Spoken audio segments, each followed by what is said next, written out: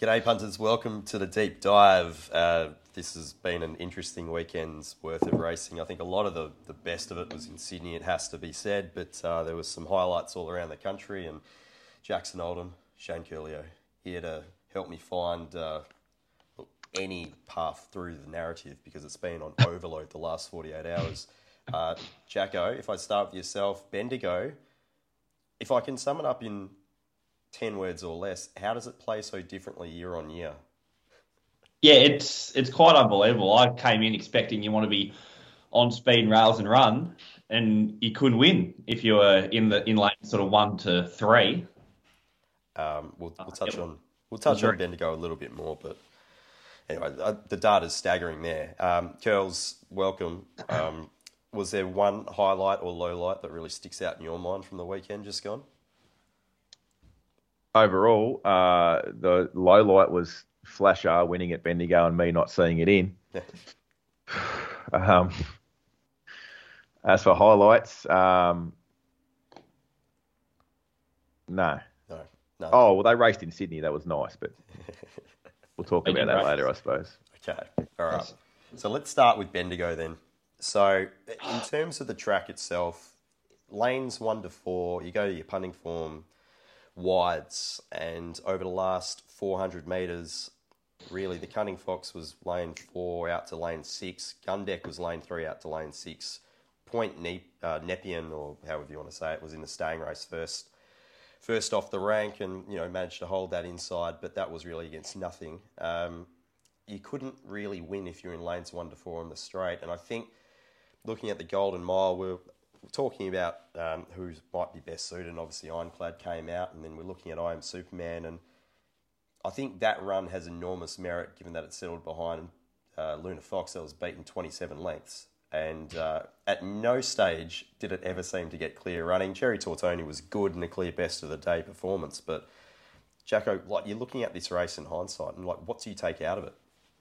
Yeah, it's a weird one to sort of try and review. I thought, coming in, I thought Cherry Tortoni was going to be completely unsuited, and then it's kind of got the just complete run of the race, and it's held its price. So in hindsight, was it an easy bet to have? Probably, and I haven't had it, so that's disappointing. The map just got turned on its head, and it's run a strong figure like Cherry Tortoni here, and it's probably going to go wherever it goes. If it continues, it's an X start and it's probably going to be unsuited. It's probably going to be too short. So I don't think there's a heap to take out of this race, really. No, I mean, look, there's a lot of horses here. In fact, the entire field's broken the class benchmark there. So, yeah, look, it's probably going to be one of those races where a lot of these horses might have a good platform going forward, but you then question what races they end up at. So you have to take it case by case, I guess, don't you? But, very fast tempo, it's always a good grounding for a lot of these. Looking at a few of the other races on the card, was there anything else that really stood out as a horse to follow or a good performance? That's a great question. In terms of horses to follow, I thought Tinandali was really good, resuming in race 2. It's beat 101, like $101, but it's really nice type from the yard, and I thought it hit the line really well, so it's probably a horse to follow. A lot of these were either like Coles Ridge resuming home track Bendigo Cup Day, or this is sort of end of prep. I don't think there's sort of heaps of horses that are going to come out of this and bounce off. Sort of Tinandali's probably one. But yeah, it was a bit of a ho-hum meeting. It was also windy as and about 10 degrees out there. It was not an enjoyable day out at Bendigo, it must be said. And look, we are going to talk about the Mar Eustace team, and we've given them plenty of praise over the last month or so, but was there something did they just not turn up at all? There was a number of horses that they had relatively firm in the market that just did not perform. Yeah, Cardigan Queen was sort of one of those. I thought walked not a lot, probably a lot worse than I saw at Flemington. Yeah. Sort of really went backwards out of the parade, I thought, and was a little bit unsuited. Probably the only race where you wanted to be on speed all day, apart from the staying race. even though the horses did get out into those wider lanes, was probably a little bit unsuited by the pattern as well. But yeah, I was expecting a pretty good parade, and I was going to probably have a bet off that. But yeah, paraded poorly, so I wasn't sure what to make of the camp. Yeah, I mean, They literally didn't turn up because they were all in Sydney. yeah, and why wouldn't they have been? Let's Yeah, face it. Cool. anyone with half an idea was not out there at Bendigo on Saturday. Yeah. All right, let's head up to. Excellent. Well, Kells, do you want to touch on Flash R before we leave Bendigo? Look, why not? I was singing its praises and said, like, if anyone's out there, I think I appealed to Bray. It legitimately did touch base with an associate of Bray's last year and said, try and buy this horse. It's trained. It's not, the training is, it was never trained by the person that was in the book as the trainer. A lot of owner influence, and it was always going to explode with someone that knew what they were doing. And I did not see it in Saturday. I had no clue it was in. I blame Jackson. I blame Jack Dickens for fucking retiring and not making me aware of this.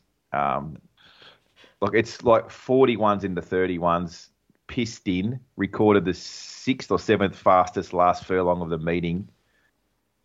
Like, I don't know what future races are coming up, but just back it for everything. Could win the Cox Plate. Could run second to Hitotsu in a Cox Plate. Yeah. I'm telling you, this horse has got a motor. I'm telling you, I've been serious about this horse singing its praises for a long time, but it could go down south and do something. I'm just like, I cannot believe that this wasn't discussed. How did this not come up on the radar that it was in? I'm filthy on it. Anyway, one horse to follow. It's a horse to follow. Just wherever it goes. Stradbroke handicap, anywhere. Whatever. Limitless. Fourth training team as well. I'd be questioning the camp, sort of. Oh, well, that's why it went around $31. Yeah, but sort of deeper in a preparation. Like that could well be its peak. I just mentioned, but yeah, well, maybe. I don't know. Right. Well, let's go to Sydney. Move on, because that was where all the good stuff was, so to speak. We had Mr. Brightside winning at Doncaster, which is great because I backed it to beat Zaki in the. What was the race? The lead up to the All-Star Mile, whatever that one was, Jackson. Which Inspirational Girl one? Yeah, the All-Star Mile. Yeah. It wasn't blaming. Led on some like awfully slow tempo, and here it is winning at 20s or whatever. It's great.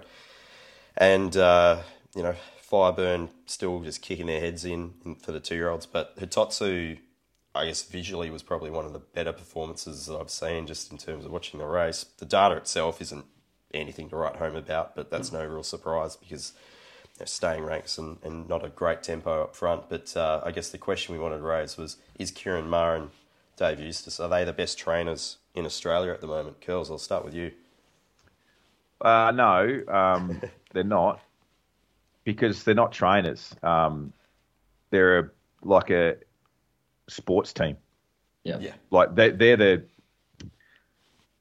certainly not the coaches. They're probably the co-captains. Probably like, Messi and Ronaldo playing in the same team, and co-captaining. Their structure, their how they operate, the white jackets, as I call them, the data team, obviously have been well documented, and Kieran sung their praises a lot. It's a changing of the guard in racing, and these mid-sized trainers that don't adapt will die. The bigger will get bigger. They're the best operation. Whether I'm sure there's probably better horsemen than Dave Eustace out there. There's, possibly that can't get a horse. Yeah, because those days are over. It was funny. I was talking with a few of the guys on course at Ascot, and I was saying, well, imagine if Bob Peters decided to send his horses to Kieran Maher, Dave Eustace. It probably just wouldn't work because Bob's so old school in terms of, like, I want my horses to be prepared this way. We're going to go through, like, these races. We're going to follow this formula and just do this. Whereas, like, the Maher Eustace team are just going, well, like, we don't need to run Hitotsu 4 times to make the Australian Derby. We can just go first up, win the Guineas, go second up straight into the Derby. We've already clocked it on wet tracks. We know exactly what its fitness capability is. We know exactly what its weight is. We've got all this data and all this metrics, and it's like, bang, done. 20 years ago, and I think a lot of trainers will still be following it. Bart Cummings said that horses need 10,000 kilometres worth of runs in their legs before they can win a Melbourne Cup. Exactly. This horse will win first up in a Melbourne Cup if they want it to. Well, and that's the thing. Like, doesn't it just look like a Cox Plate moral unless it goes up against Animo, which, knowing racing in this country, there'll be some bastardised way of it not happening. Again, this morning, the Villiers is now a $2 million race in December. Come on. Just in time to coincide with the end of the Perth Carnival. So the Perth Carnival's completely just stuffed now because there's all these races going the entire way through that are worth more money than the Perth Carnival. Why would you come here? Racing is so far up its own arse at times that you just wonder, how can you judge these? The Villiers is the biggest dog shit race for that money. Yeah, I mean, surely they'll be assuming that there's going to be horses in work in December that are going to target this race now. Like did Chris Waller not have a $2 million race to race in December for his keeper numbers, and they just put it on for him? Like, give me a spell. You have a look at the honour roll of Villiers winners. It's a lot about timing. It's much about prize money. Kubrick will be in it. Will be. Yeah. There's a number of Queensland Open handicappers in the Star Thoroughbreds colours that'll be targeted for it now as well. I assume they still they'll run a personal best on the day. Well, yeah, exactly. But I assume they still get the entry into the Doncaster. So then you're all of a sudden racing around in December, and you have to peak again in start of April. It's strange. Yeah. Anyway, who knows? The Marusa's team will win. It'll be fine. But Kieran Ma did suggest that Hitotsu, obviously they wouldn't be shy about targeting the Melbourne Cup, and then the Japan Cup's the logical, dream race to win overseas because of the breeding of the horse, and obviously the fast ground, the hard ground in Japan, which obviously you can't mention in Australia because people are allergic to the concept of racing on a firm track. But meanwhile, the Japanese horses are taking over the world when they travel, winning everywhere. If anyone hasn't realised that, if you're going to an international carnival, if you're going to, I don't know why, but if you decide to go on one of those racing tours to Dubai, and if you're actually allowed to bet in Dubai, I'm not exactly sure about this, but either way, you get someone back in Australia to place all your bets for you, just in case you get thrown into prison if it is illegal. But you just back the Japanese horses and everything. Yeah. It's really easy, isn't it? But personally, I would love to see Hitotsu run in Hong Kong in the Vase. Oh, Jesus, it would eat them. Yeah. He'd be up against some Japanese horses, the locals. I'd love to see him just kick Golden 60's head in. Honestly, if I've ever heard about a horse, we'll get to Nature Strip in a second, but Golden 60 is beating the same horses week in, week out. 20 times. His peak punting form figure is 11.5, minus 11.5. If bring him to the Cox Plate, he'll run second last. It's also an Eagle Farm that almost around 11.5 on the weekend. So, yeah. We'll get to that later, Jackson. I have identified the next incentivize. Sorry. I know Bray watches this show specifically for these little snippets. We might have to get Bray on the show as a regular, just so he can come through and say, "What are we targeting this week, Bray? What's on the shopping list?" All right, Nature Strip again peaks in a grand final. So where do we want to start with this? From a personal point of view, I backed Eduardo because I thought Nature Strip looked pretty poor last start, and then obviously he's just gone a little bit better than what he did previous start, and that's all it took to actually win the race. I personally hope he goes overseas. We never see him race in Australia again because it'll just make things easier. It'll be good for the narrative if an Australian sprinter wins overseas. But if he fails overseas, what does that mean for the Australian sprinting ranks? Because I'm not convinced that we've still got anywhere near the same sprinters that we had 10 years ago, let alone 5 years ago. Well, we have about 2 or 3. Depending on if Home Affairs is completely ended after that, we have 2.5 sprinters in this country. Yeah. Who are they? Well, Home Affairs is the half, and then Eduardo and Nature Strip. Yeah, I don't know whether I'm just being too old and cynical, but like, you know, this I despise this talk of grand final trainer because racing has a long and tainted history of grand final trainers. And in my lifetime, there's been a lot. They've all come and they've all gone the same way. It's I hate it. Hate the narrative around it. And I think you're right, Jacko. I suppose the question is are Nature Strip and Eduardo like just two freaks of their generation, and the rest of those sprinters would be perfectly good Group 1 winning sprinters without, you know, am I trying to making sense what I'm saying here? Have we just seen two like out and out really good sprinters and everything else is just a good the rest horse? is no good, aren't they? Like overpasses run midfield here. I took above even money in an Inglis race down the straight about a month ago. Yeah. Like, dead set, what's going on? I don't know. Look, I would hate to have a slot in the Everest and trying to work out who I'm going to put in it right now.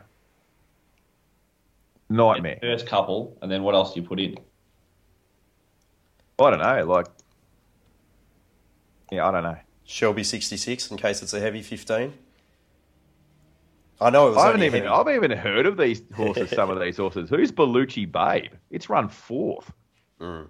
Never heard of it. To be honest, Zootori's like a Flemington straight track 1200 metre throwing at the weights fluke to Group 1 type operator, isn't it? It is. Yeah, it's a Group 2 1100 metre horse. Shelby 66 winning the Galaxies. Like, if you're looking for our sprinters are no good this season statement piece, that's the one. Yeah. Yeah. Well, Rule of Law, Masked Crusader, Rockin' Horse. Didn't it win down the straight at Flemington? Yeah, it was the Glenn Boss tactical nightmare race. Oh, that's it. Yeah, I don't know. The tactician. And it's so... You're looking at it and going, well, this has been like the One Autumn Carnival where every single track's been a heavy 9 or worse or whatever it's been. Like, just horrible. Mm.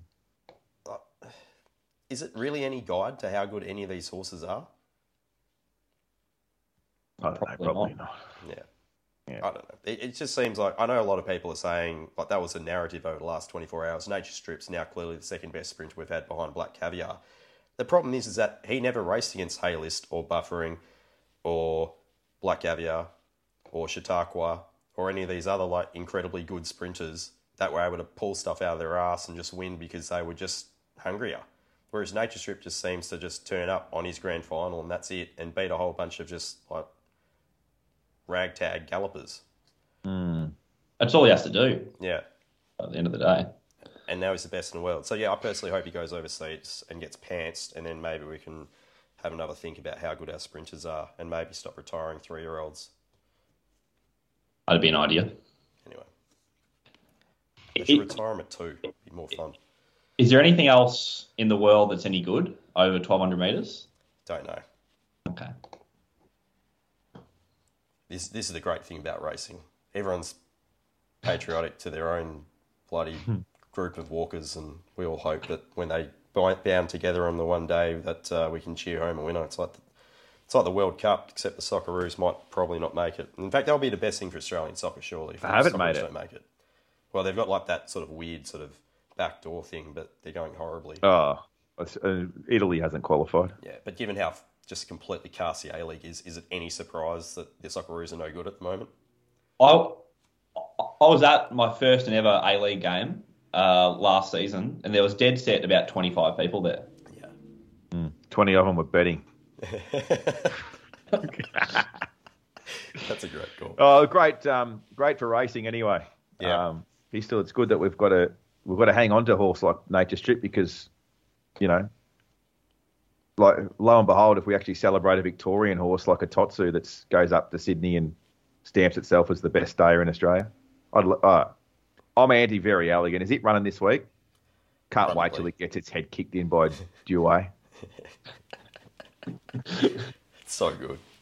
All right. I'm just pissed off with that horse's figure in the Melbourne Cup. I'll never recover. Yeah. When it comes to data, I just like. I've been against it its whole career.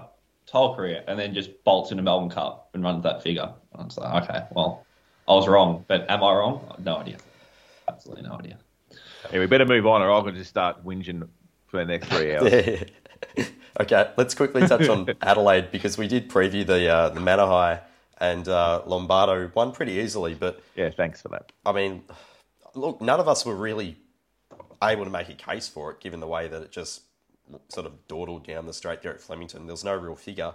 And to be fair, looking at the data here, although it's performed best on the day, second best on the card was Gaze Grease, only half a length inferior to Lombardo. And again, there's not a great deal of data here to suggest that the horse is actually going that well. So if he lands back in Melbourne next start, has to be another take-on job.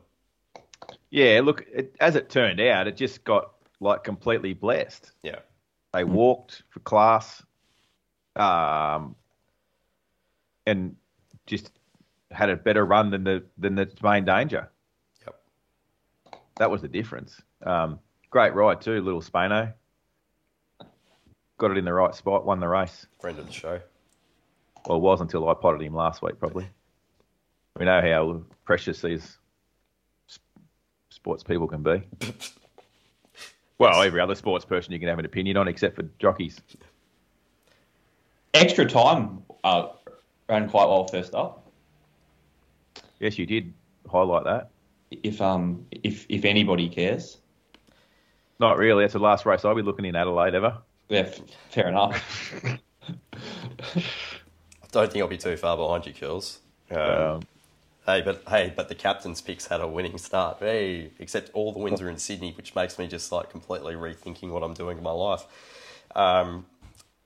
Ascot, there was only really one horse to focus on, Amelia's Jewel, who it was the Amelia Park Karrakatta Plate, won by Amelia's Jewel. So the winning owner, Peter Walsh, presented the trophy to himself, which was outstanding. Good. It's run a race record.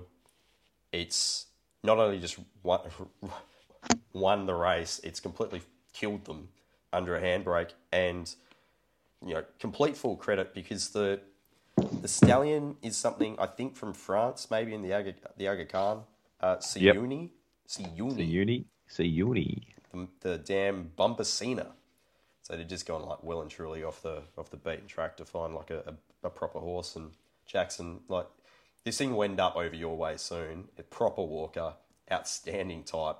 And even after she had the rug put on her, she was just looming around the mounting yard, just controlling it, just like eyeballing nothing else that was there. Still the perfect walk post-race. She barely would have blown out a candle, I think. I don't know how there's going to be a 3-year-old that beats her in any of the feature races here later this year. Big, strong, last 200 metres again. Yeah, wasn't it? 15th for the meeting. Yeah. With and like within its own steam. Yeah. Yeah, it's a proper horse. Look, there's nothing else to really mention there at Ascot. It was it's in that sort of flux at the moment where a lot of favourites are winning. It's probably just signalling that the track is coming towards the end of the season, although it would have been nice if it started this way because we were backing a lot of horses on speed and they weren't winning. It was all off speed and now it's on speed and there's just favourites winning, which is just not my go. Anyway, Curls, you did mention earlier the next Incentivise. What have you got? A little bit of a stretch saying it's the next Incentivise, probably the next Spanish Mission. I'm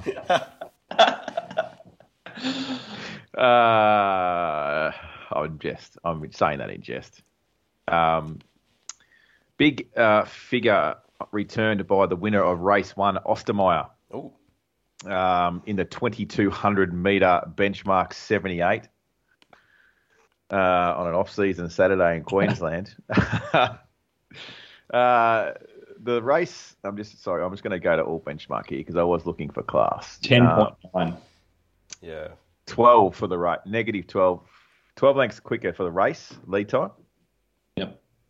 He went out casually in 10.1, still got home under to return a figure of negative 10.9. Now, if I just made some quick notes here, Zaki and Incentivise are two horses that have a better figure than it. Right. end of trained at Toowoomba. Alyssa and Troy Sweeney, who wouldn't have a stack of horses in work. So enormous win. I mean, the tempo was ridiculous. And ever gone under the all benchmark in its career, in its 1, 2, 3, 4, 5, 6, 7, 8, 9, 10, 11, 12, 13 start career prior to the weekend, never gone under benchmark, and then runs a career PB by about 16 lengths. Interesting stuff. Oh, that's, it's not unusual in Queensland. These normally these staying races are walking tempos, and Ostermeyer sits back and runs on. Yep. He failed last start on a heavy track, but in a genuinely run race. So that tells me that this horse can go up in class, and sit sit on better speeds in better quality races, and still finish off. Yeah, well, either Bray buys it, sends it to, or Chris buys it, Waller buys it, or someone. We can arrange that. There's 4 or 5 Waller runners a week in these sort of milder 2,000 metre races normally in Queensland. So just put it in any race that Spanish Mission's going to be in, and put a nose roll on. If it doesn't already have one. Anyway, that was the biggest figure out of Queensland. That says a little bit about the state of play currently, going into the little lull period before going in the Winter Carnival.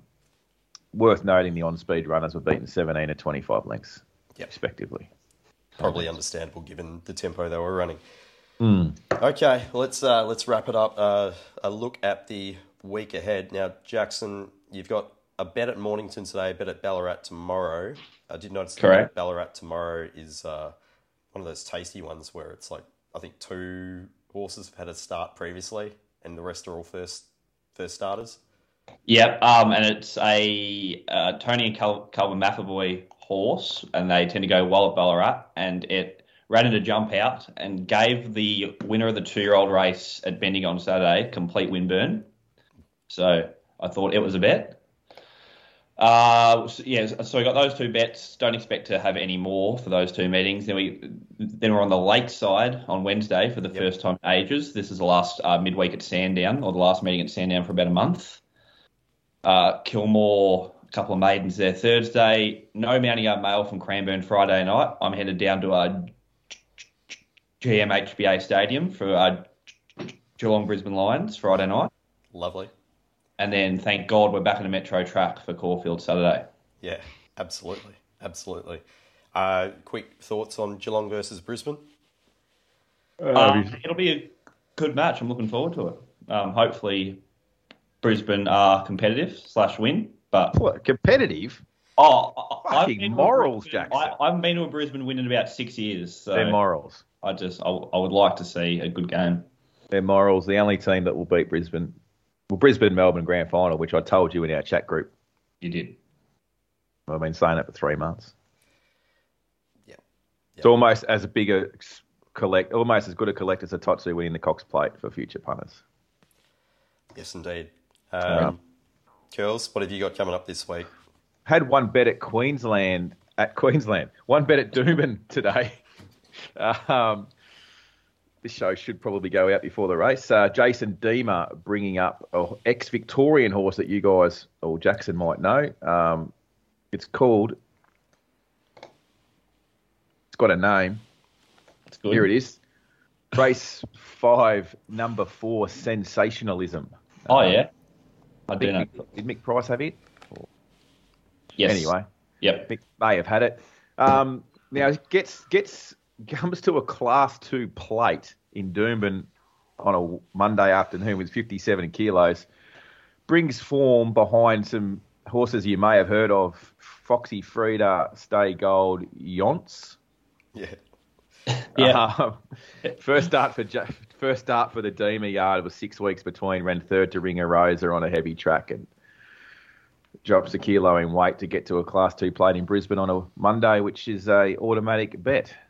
I'll give out, speaking of team Kieran Maher, David Eustace, Mornington race 2, number 8, Balla something. Ballastaran. Two jumped out like a jet. Gate 1 on speed, should be winning. Got to get you right Bellas here, Jackson. Now, Kells, just before we leave Queensland, how did you find doing the little audio previews for the subs over the last week? I watched the preview that you sent out, the preview link on YouTube. That was very good. Yeah, it was great finding a $16 winner with our first bet and winning half a unit for the day. Frustrating. I found it a bit of a rush, actually, the audio. In those no bet races in particular, I was like waiting last minute, looking for a Waller firmer late on the fair, and found one with Gold Bullfinch or something, but it was too late. Drifted. The one I liked, Festival Prince, was like $3.50 out of $10 on the fair, and I wanted to be on it, and it's got beat a nose by the supported Waller runner. So, yeah, I was cutting a bit fine there on the audio because of that, because that's just the way I operate in those races where I haven't bet. Yep. So I'll be more organised this week, getting the preview out Thursday evening and taking advantage of that. Really, the thing I liked about it the most, Pistol, is that I didn't put a lot of time into Toowoomba and Gold Coast because I focused on Brisbane. Yep. And the horses that I would have backed at those two venues all got rolled as favourites. So perfect. I think that's the universe telling me something. Saving. You're winning. All right, guys. We'll jump online on Thursday. We'll preview whatever's happening this weekend. Obviously, there's Caulfield and, I don't know, somewhere in Brisbane. There's the WA Derby, which will probably be another race that no one cares about. So, and luckily enough for Totsu's not running in the WA Derby, so, I can rest easy. But guys, yeah, enjoy the next few days. Go well. Catch up on Thursday. Cheers, guys. Thanks, Pistol.